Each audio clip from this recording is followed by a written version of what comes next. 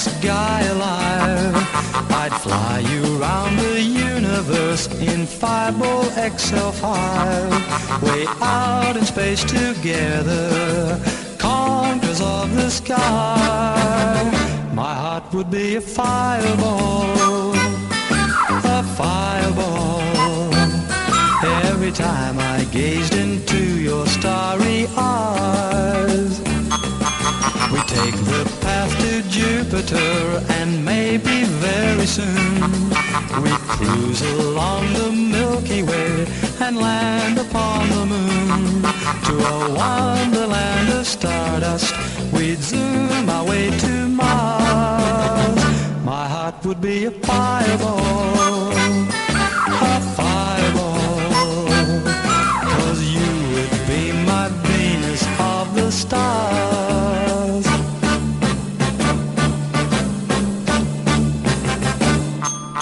But though I'm not a spaceman, famous and renowned, I'm just a guy that's down to earth with both feet on the ground. It's all imagination, I'll never reach the skies. My heart is still a fireball, a fireball. Every time I gaze into your starry eyes. Fireball, fireball. Every time I gaze into your starry eyes. Fireball, fireball. Every time I gaze into... And you're listening to CJLO 1690 AM. This is the Onomatopoeia Show where we talk about all graphic arts all the time.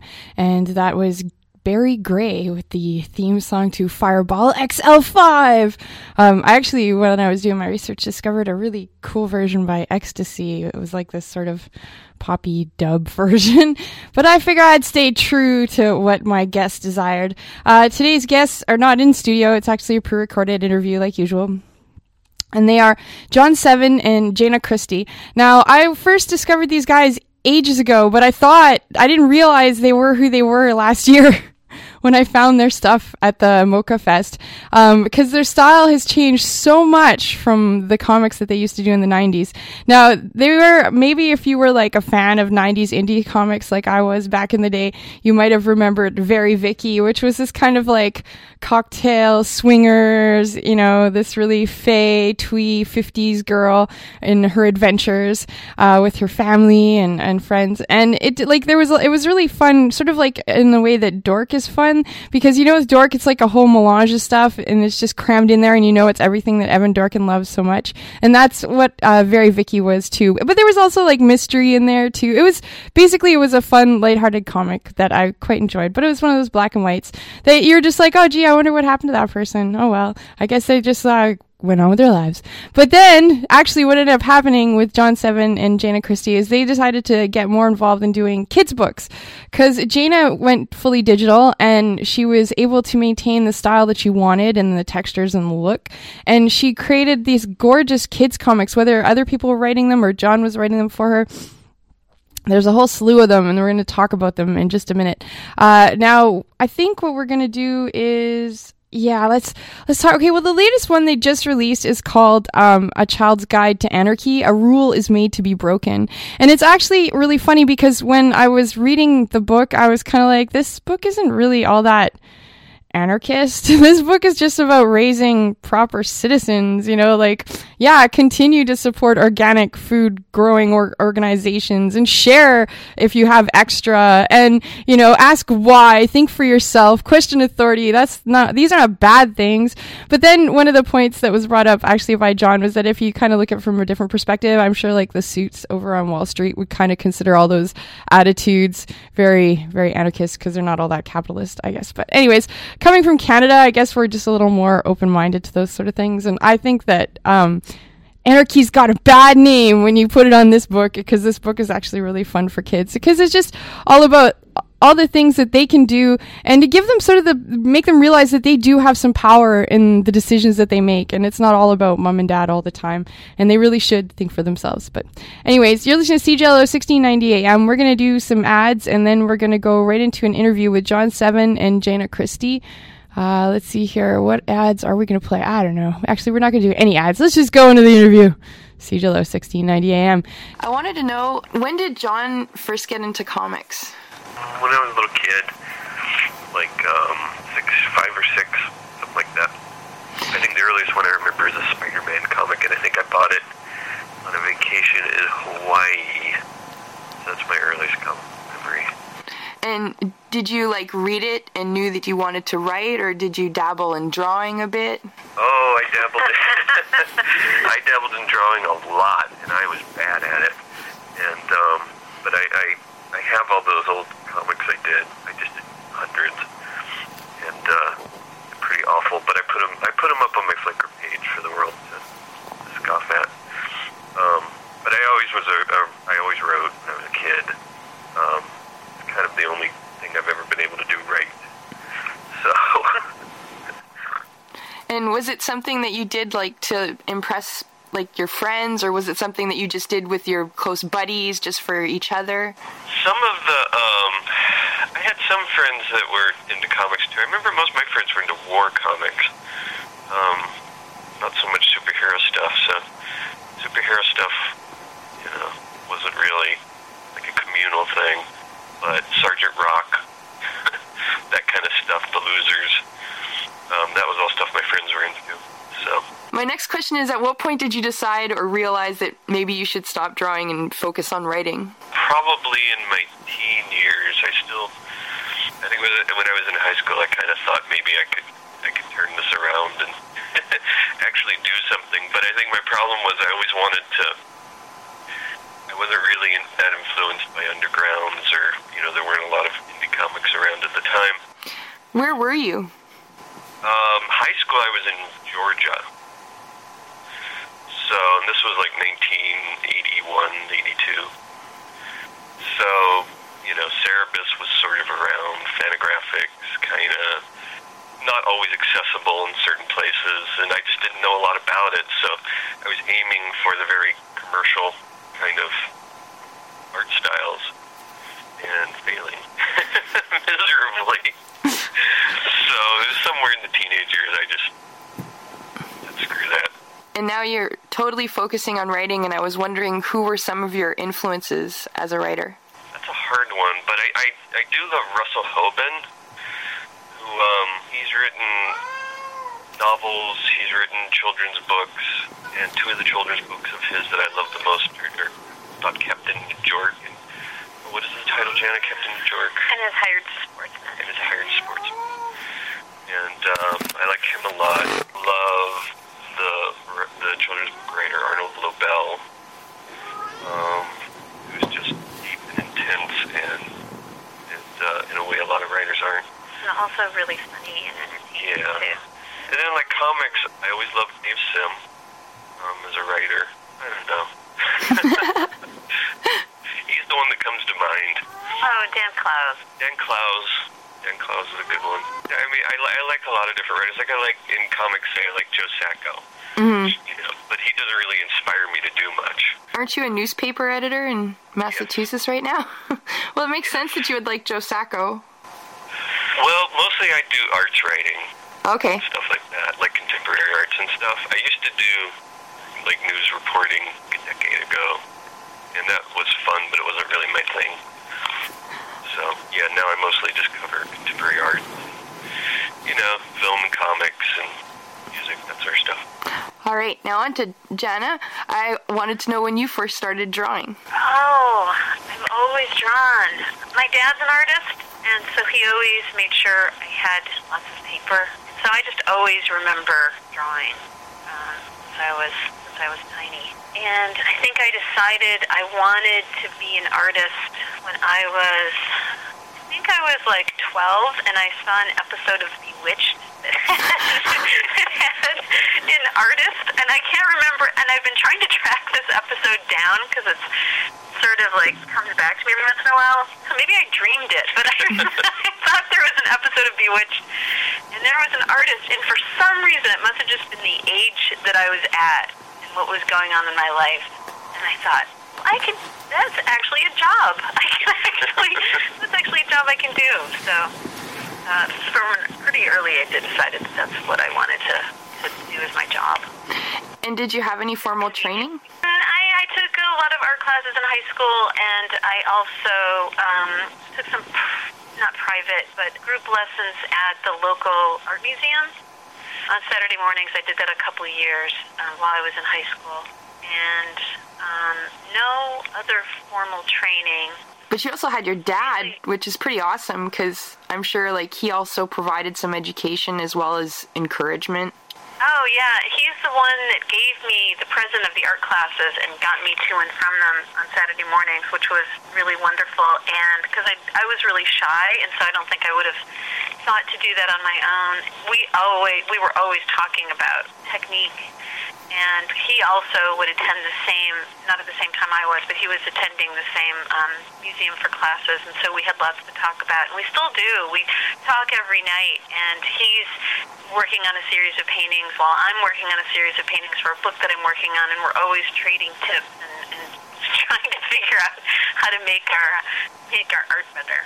So besides your father, who would be some of your influences? My influences are almost exclusively children's book illustrators.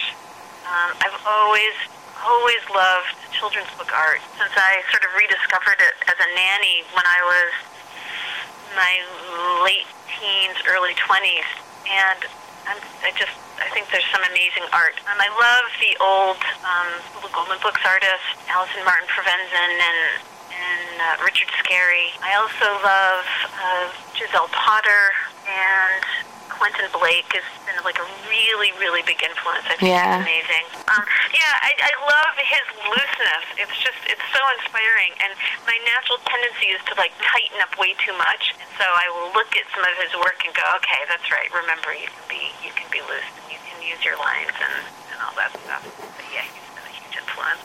Now, when I first saw your work, it was in very Vicky, and it was heavy on the inks and very obviously black and white comics.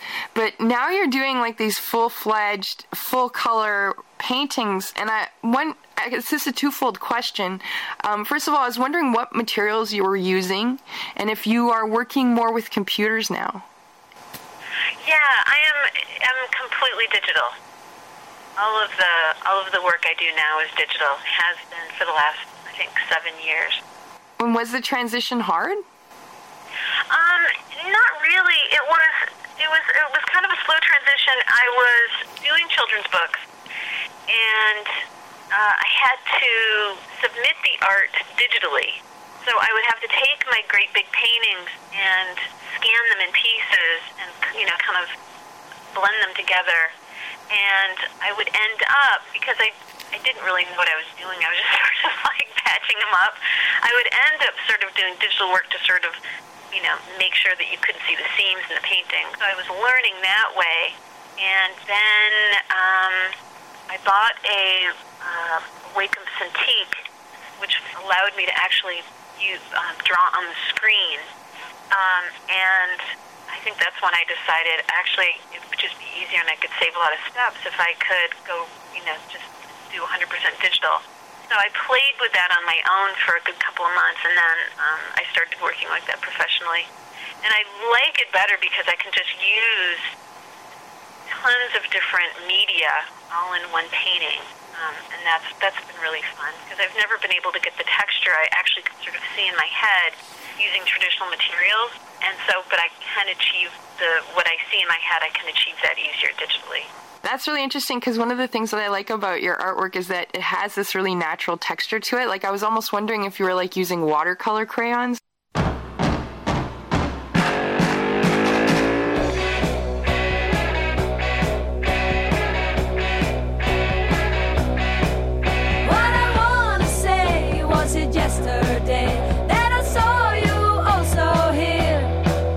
Yes, I know you tried, close by my side, to draw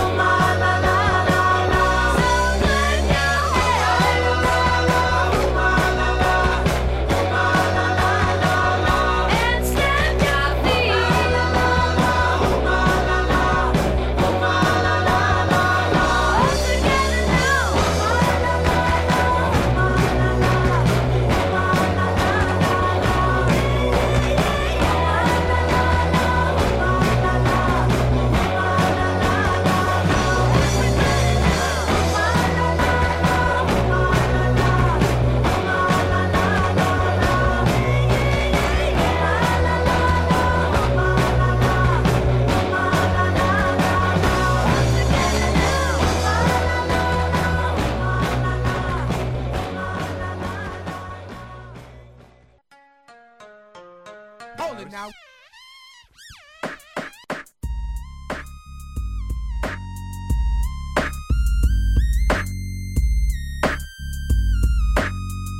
Beats from the East with DJ Mr. V, proudly repping urban music from Far East Asian communities worldwide. Tuesday nights at 9 p.m.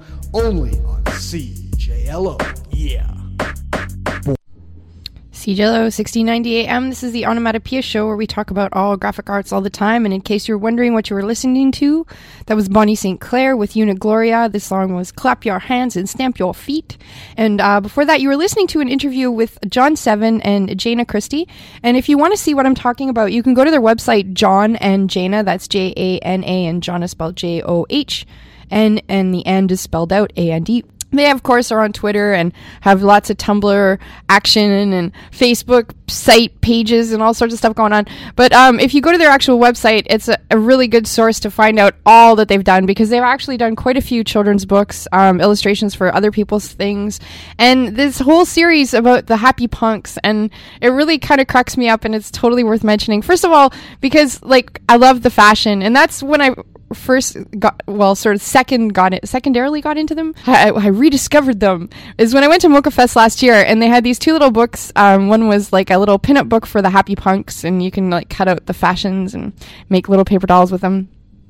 But I never do that. I always keep them in the books because it always looks so nice. And then they also had another little book called Cat and Dog, and it was just like these little like 1-page 3 or 4 panel gags about this cat and dog that were friends, and it was really silly and lighthearted but sweet.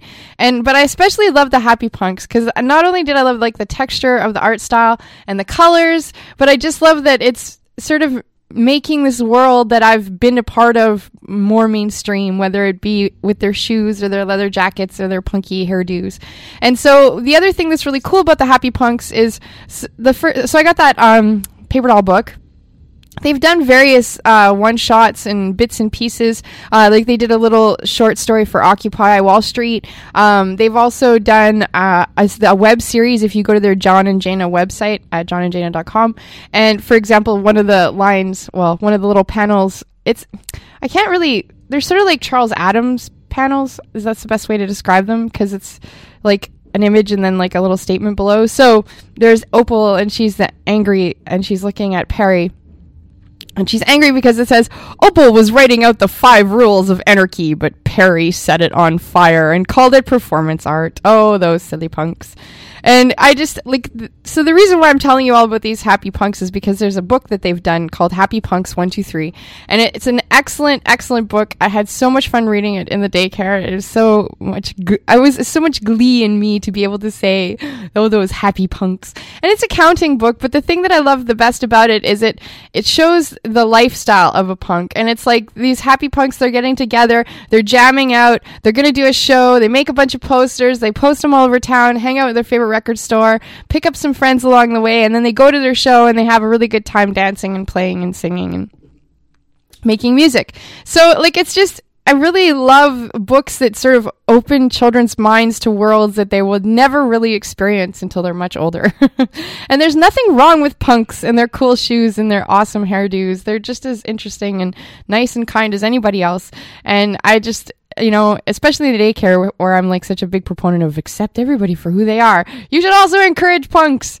But anyways, so I wanted to read some of the Happy Punks to you, but actually I think what I'm going to do is continue on with the interview, because the interview, we talk a lot about their early years, and then on the website I'll post like their later years. And then when we come back, I'll read some pages to you from A Child's Guide to Anarchy, A Rule is Made to be Broken, and also some pages from A Year with Friends. Well, actually, I'll describe A Year with Friends, because there's no words to A Year with Friends. Okay, so CJLO 1690 AM. Let's go to another track, because they've picked all the tracks, and then we'll go right into the interview. This track is by They Might Be Giants. It's called Brain Problem Situation on CJLO 1690 AM. Wake up, put on my makeup, and pick the rake up, and rake my hair. And I think maybe, but I don't know, but I'm starting to feel like I got a brain problem situation on my hands. I think maybe, but I don't know, but I'm starting to feel like I got a brain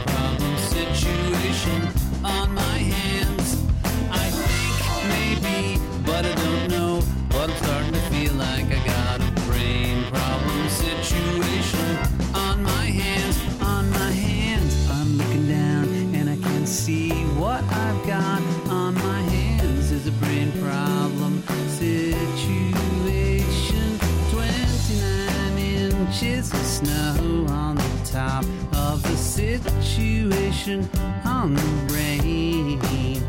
And the scraper I buried somewhere in the springtime will emerge. And I think maybe, but I don't know, but I'm starting to feel like I got a brain problem situation on my hands. I think maybe, but I don't know, but I'm starting to feel like I got a brain problem situation. In the back, in the back, in the paper bag is the source of the call. It was traced to the paper bag. Yes, the call has been traced to the bag. Stand up and put our hand up, and with our eyes closed, we touch our nose, and the call tells us, but we don't know, but we're starting to feel like we got a brain problem situation on our hands. We think officer, but we don't know, but we're starting to feel like we got a brain problem situation on our hands, on our hands. On our hands. In the drunk tank. We're in the drunk tank. We're in the drunk tank. All by ourselves. And I think maybe, but I don't know, but I'm starting to feel like I got a brain problem situation on my hands. I think maybe, but I don't know, but I'm starting to feel like I got a brain problem situation on my hands, on my hands. And that was They Might Be Giants with Brain Problem Situation. And before we go into the interview, I just wanted to read one page from Happy Punks 123. 7 happy punks go to the record store to drop off flyers. They love music. Desmond loves the Specials. Opal loves the Ramones. And everybody likes to dance. Yeah, happy punks. All right, we're going to continue the interview with John Seven and Jana Christie. You can see what I'm talking about if you just go to johnandjana.com. CJLO 1690 AM. If I could butt in, that a lot of the people Jana tends to work with don't always know up front that she's digital. And I remember our first children's book together, they had hired her on the basis of Oh, that was my transition. for non-digital work. And I said to the editor, well, Jana's going to do it all digital. I hope you don't mind. And they were insistent that she had to show them what it was going to be like because they kind of had this vision in their head of what digital looked like. That would be very flat. And, you know, like you just said, Jana's work doesn't look even remotely digital. No, it doesn't. It's really warm. So my next question is, I was wondering, was Very Vicky the very first thing that you did that was published? Well, I was wondering if Jana did anything on her own, or was it the first time you guys decided to do anything, was you guys were together and you were collaborating? We had a couple projects before Vicky. We did a children's book years before that. Sold it to an educational company that never published it. Yeah, I don't think. yeah. Paid us for it, and just No, I don't think they even paid for it. Oh no, I'm pretty. Did Oh, they? maybe they did. Who knows? We should send them a bill.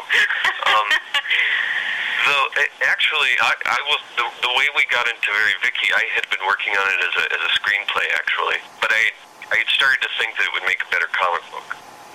And Jana had actually, this is a very strange entrance into the world of comics. Jana had actually been collaborating on a horror story with, I don't know if you know the writer, Thomas Nagoski. He does. Oh, yeah. He does a lot of stuff with Dark Horse. Yeah. Tom's an old friend of ours. And so he liked Jana's art and wanted to do this horror thing. Doing it together.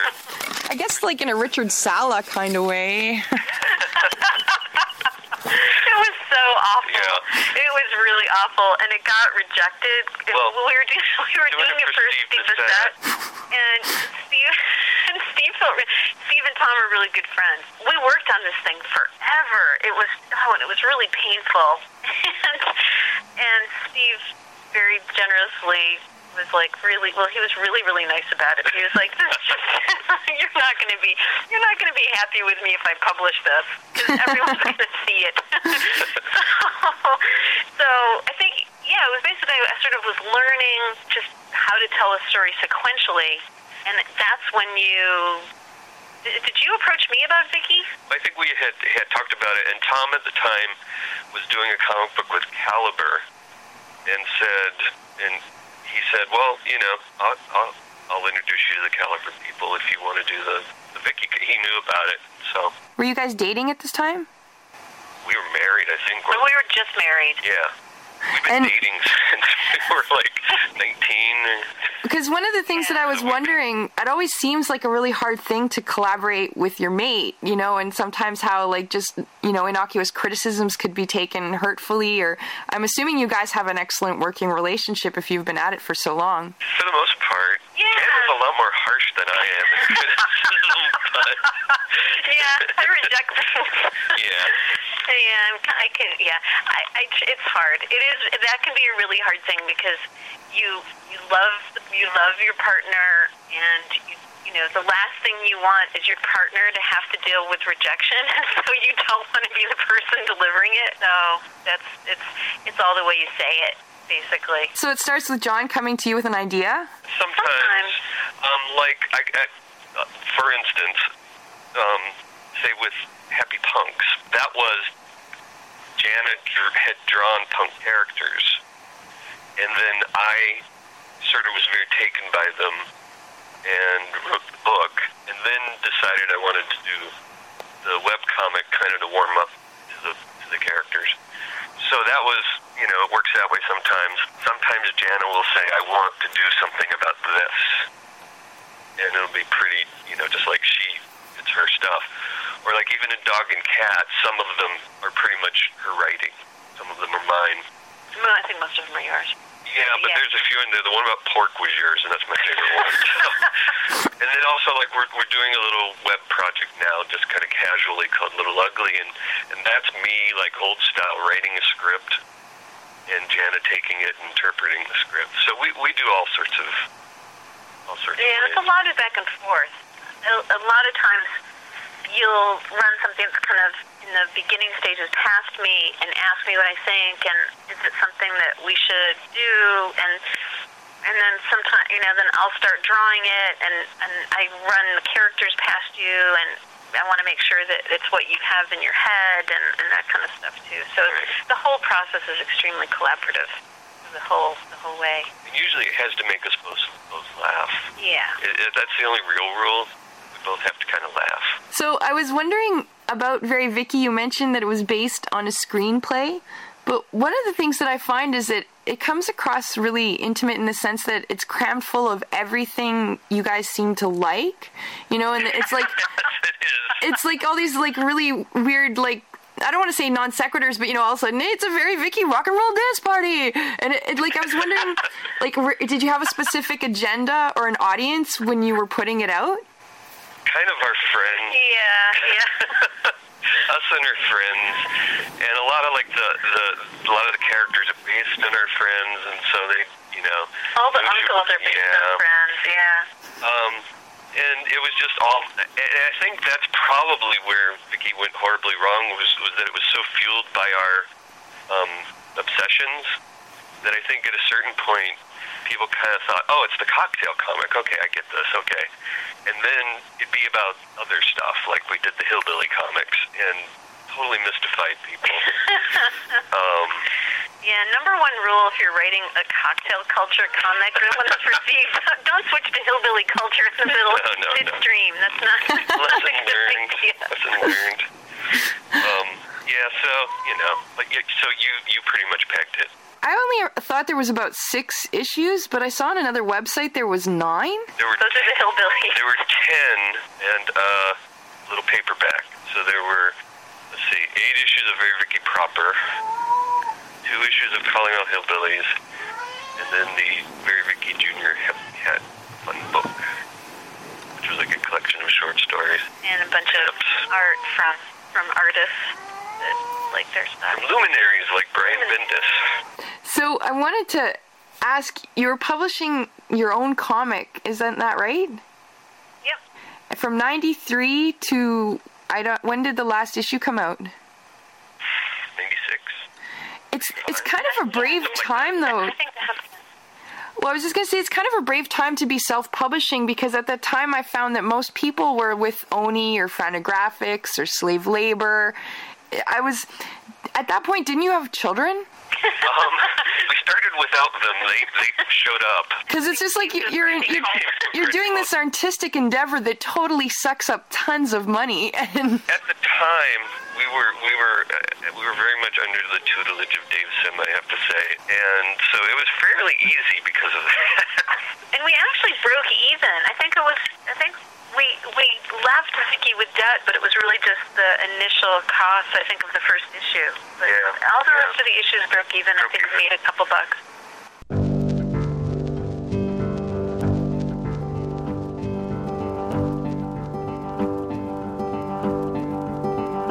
And I see, and I see, and I see, and I see, and I see.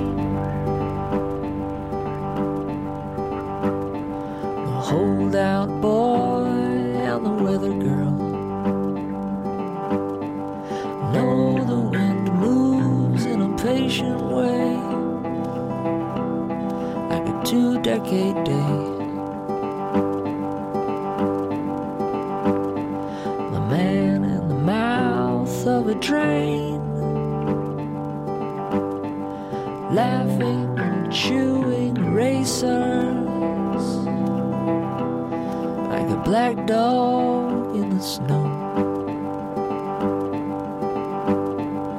Right in relief and sleep again, and you can't believe your eyes, and you can't find your pen, and the man in the hole is your new friend's friend. And I see, and I see, and I see, and I see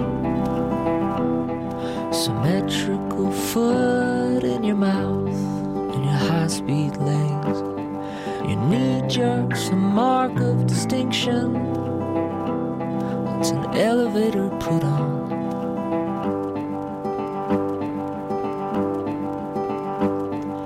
Count your dollar, only one, and count it again. 1, 1, 1. You can't count it when you're dead, no. You keep a pure nose. Right in relief and sleep again, and you get in the hole with your new friend's friend, and he can't believe his eyes, and he can't find his pen.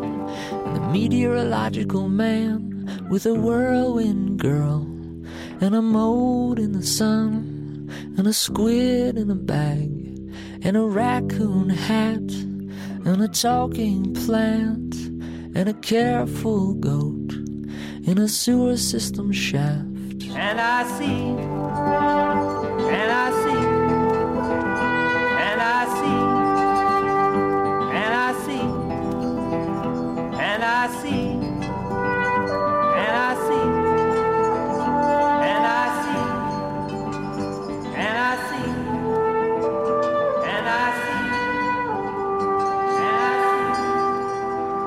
and I see, and I see.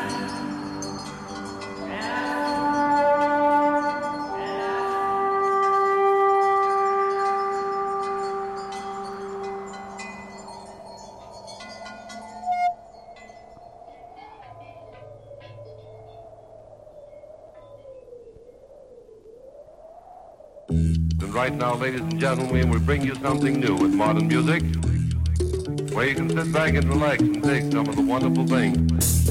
We bring you, ladies and gentlemen, let's give them a big hand. Let the rhythm hit 'em. CJLO 6090 AM. Check it out every Tuesday night, 8 to 9, for your hour of hip hop. And you're listening to CJLO 1690 AM. This is the Onomatopoeia Show where we talk about all graphic arts all the time. And what you were just listening to was the Books with their song Free Translator. And then before that, you heard the rest of the interview with John Seven and Jana Christie, who do amazing kids books, which we're going to talk about in just a second. But I just want to finish up on the Happy Punks 1, 2, 3, because I find them so adorable. I love them so much. And like on their website, the Jana and John and Jana website, it's just great to see all these little extra bits that are not in the books. For example, where is it here? Opal, who's the skinhead of them all. Noriko offers Opal sushi, but Opal thinks that's gross. She prefers Clamato because she is Canadian. Or another one is, where is it here? Isn't that nice? Meemaw gave Todd her pirate hat. Now he looks like a dandy highwayman. And I think they're adorable. And I love the colors. And I love the style of their skinniness and their excellent fashion sense, whether it be super long lime green boots or, big clumpy Doc Martens with a go-go mini skirt. I love it. I love it all. All right. Now we're going to talk a bit about their book, A Child's Guide to Anarchy. A Rule is Made to be Broken. It's a pretty simple book, actually. There's not a lot going on, but I mean, it's more about the message, right? It's all about the message.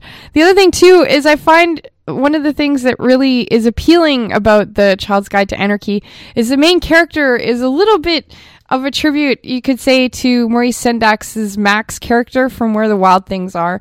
And it's a apropos tribute, because one of the greatest things about Maurice Sendak is that he was kind of a subversive kids book writer, and in fact never really even thought of himself as a children's book writer and illustrator. He thought he was doing books for adults that kids might like. And I know this why, because the Brand New Comics Journal has a huge interview with him and a giant bunch of essays on his history of his career and his life. So much so that I think I'm probably going to be doing a show pretty soon about Mr. Maurice Sendak. It's definitely worth doing. I mean, Where the Wild Things Are is so much fun to read. Anyways, the other thing I wanted to mention too is that I've totally forgotten. I know what I wanted to mention. I wanted to mention that John and Jane are actually doing a tour to promote A Child's Guide to Anarchy, A Rule is Made to be Broken, as well as Happy Punks 1, 2, 3. And there's they've got a ton of kids books out right now. There was another one, A Year with Our Friends, and there's still more to come. Now, the two that are closest to us are the Mocha Fest, which will be in New York for April 6th and April 7th. And then there's also the TCAF, the Toronto Comic Art Festival in Toronto, which will be May 11th and May 12th. And then if you really can't handle going those long distances, because actually they're going to do quite a few appearances in New York, but the thing is they're going to be here, which is pretty cool. They're going to be here for June 7th at the Drawn and Quarterly bookstore to promote all their great books. And so if you have a kid that is a slightly left of center, if you are a parent who loves Yo Gabba Gabba and doesn't think that, or thinks that a lot of the kids' books these days are pretty saccharine and boring, then you should definitely check out John and Jenna's work, because it's totally excellent. Okay, now some of the panels for A Rule is Made to be Broken. First of all, you need to listen to the tiniest voice. You need to go ahead and be stompy sometimes. You need to speak your mind. You need to share and give away free stuff. And if you can, build it. Don't buy it. And make music, even if you don't know how. My God, so subversive. But whatever. That's the kind of stuff I'm teaching in my daycare class. So I'm raising an army of subversive anarchist children. Yes. Anyways, you should definitely check out their work. Now we're going to go to another track. And when we come back, I'm going to tell you all about what's coming up for John and Jana, because John is also writing juvenile fiction, and Jane has got more kids books coming out. Like she's doing a golden book version of The Princess and Pea. So there's this couple, they're pretty dang prolific. They got a lot up their sleeves, and we're going to talk about it in just a minute. But now we're going to play another track. I want to add that all the music was chosen by John and Jana, and this track is by a group called Katzenjammer, which is very comic book oriented. It's called A Bar in Amsterdam off of their album Le Pop. CJLO 1690 AM.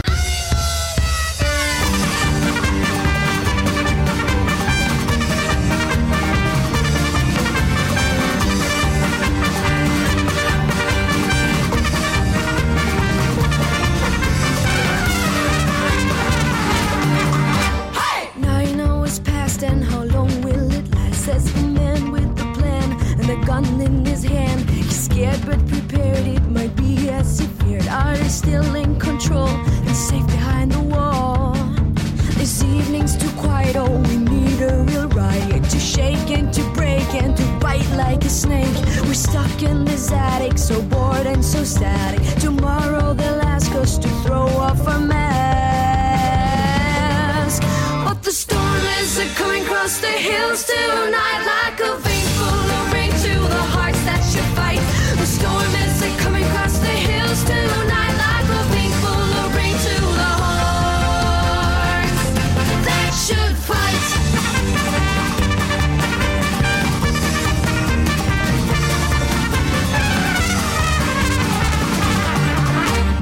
Mary's like me, she's a loser too. Got a lock on her door and a bed on the floor. You will know they will win and then they'll come in. There's nothing you can say to lead them astray. We still live in silence like sworn threats of violence. I long for an end and it's coming round the bend. If we live through this night and we'll still be alright, we'll flee to Siam or a bar in Amsterdam. But the storm is coming across the hills tonight, like a rain full of rain to the hearts that should fight. The storm is coming across the hills tonight, like a rain full of rain to the hearts that should fight.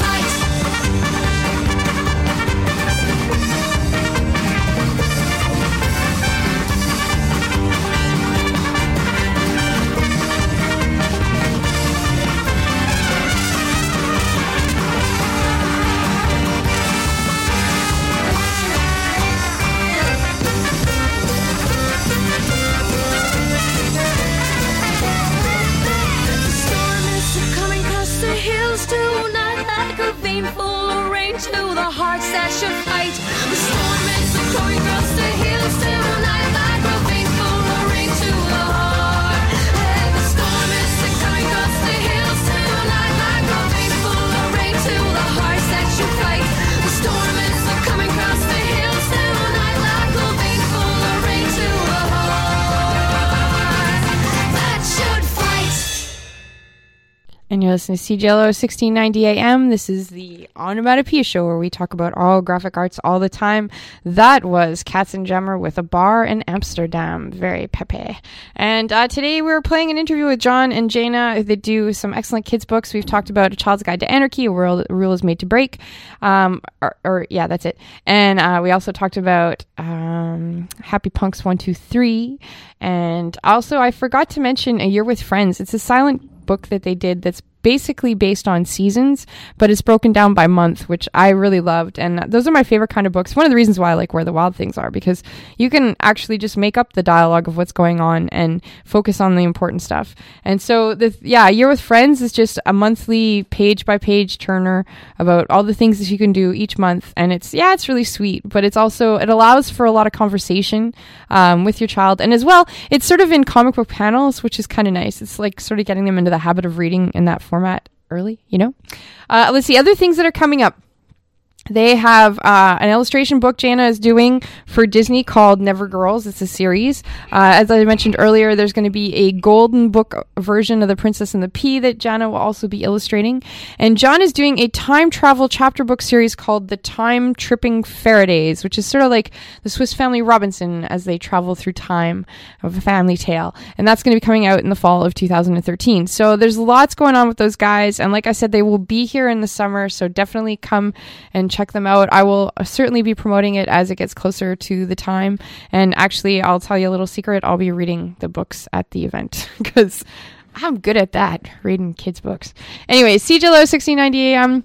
What else did I tell you about? I told you about the Maurice Sendak. I told you about Star Wars. I told you, well, a whole bunch of comics came out actually last week, and I hadn't really had a chance to read them. I was really disappointed. I got the new annual Avengers, and I got it because Tom Coker illustrated it, but then when you open the book, it's like Mike Mayhew and Mike Diodato and all these other people, and I was like, Tom Coker, did you get lazy and slow again, or just other things happened and you had to have other people fill in for you? And what else? Like I said, mostly I've just been focusing on that Comics Journal by Maurice Sendak because it's really excellent interview.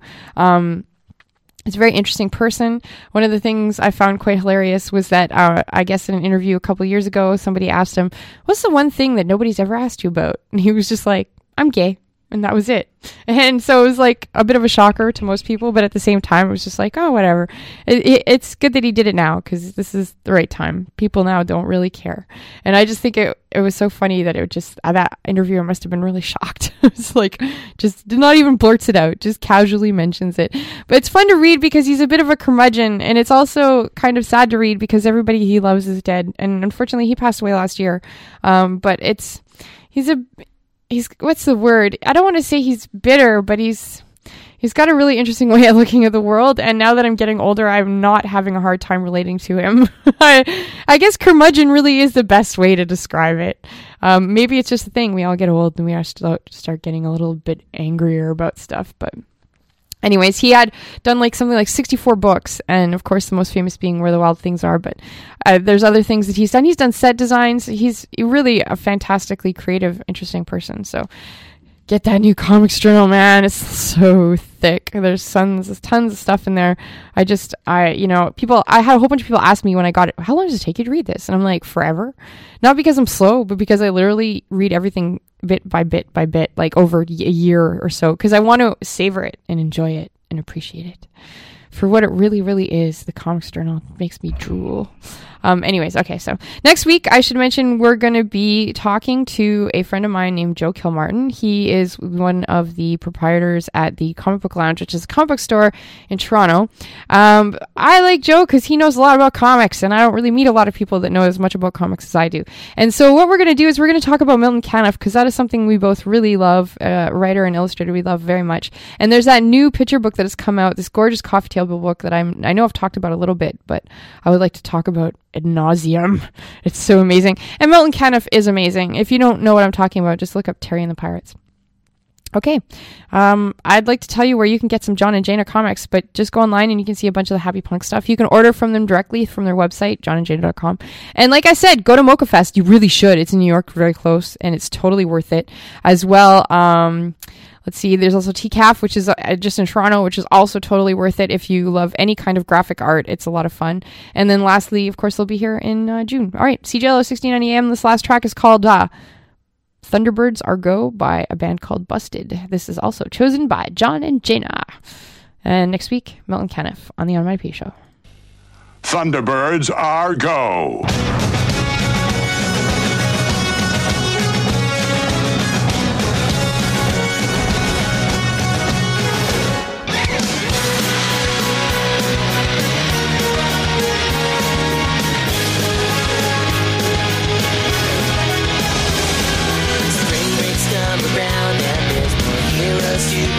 There's something major going down on Tracy Island.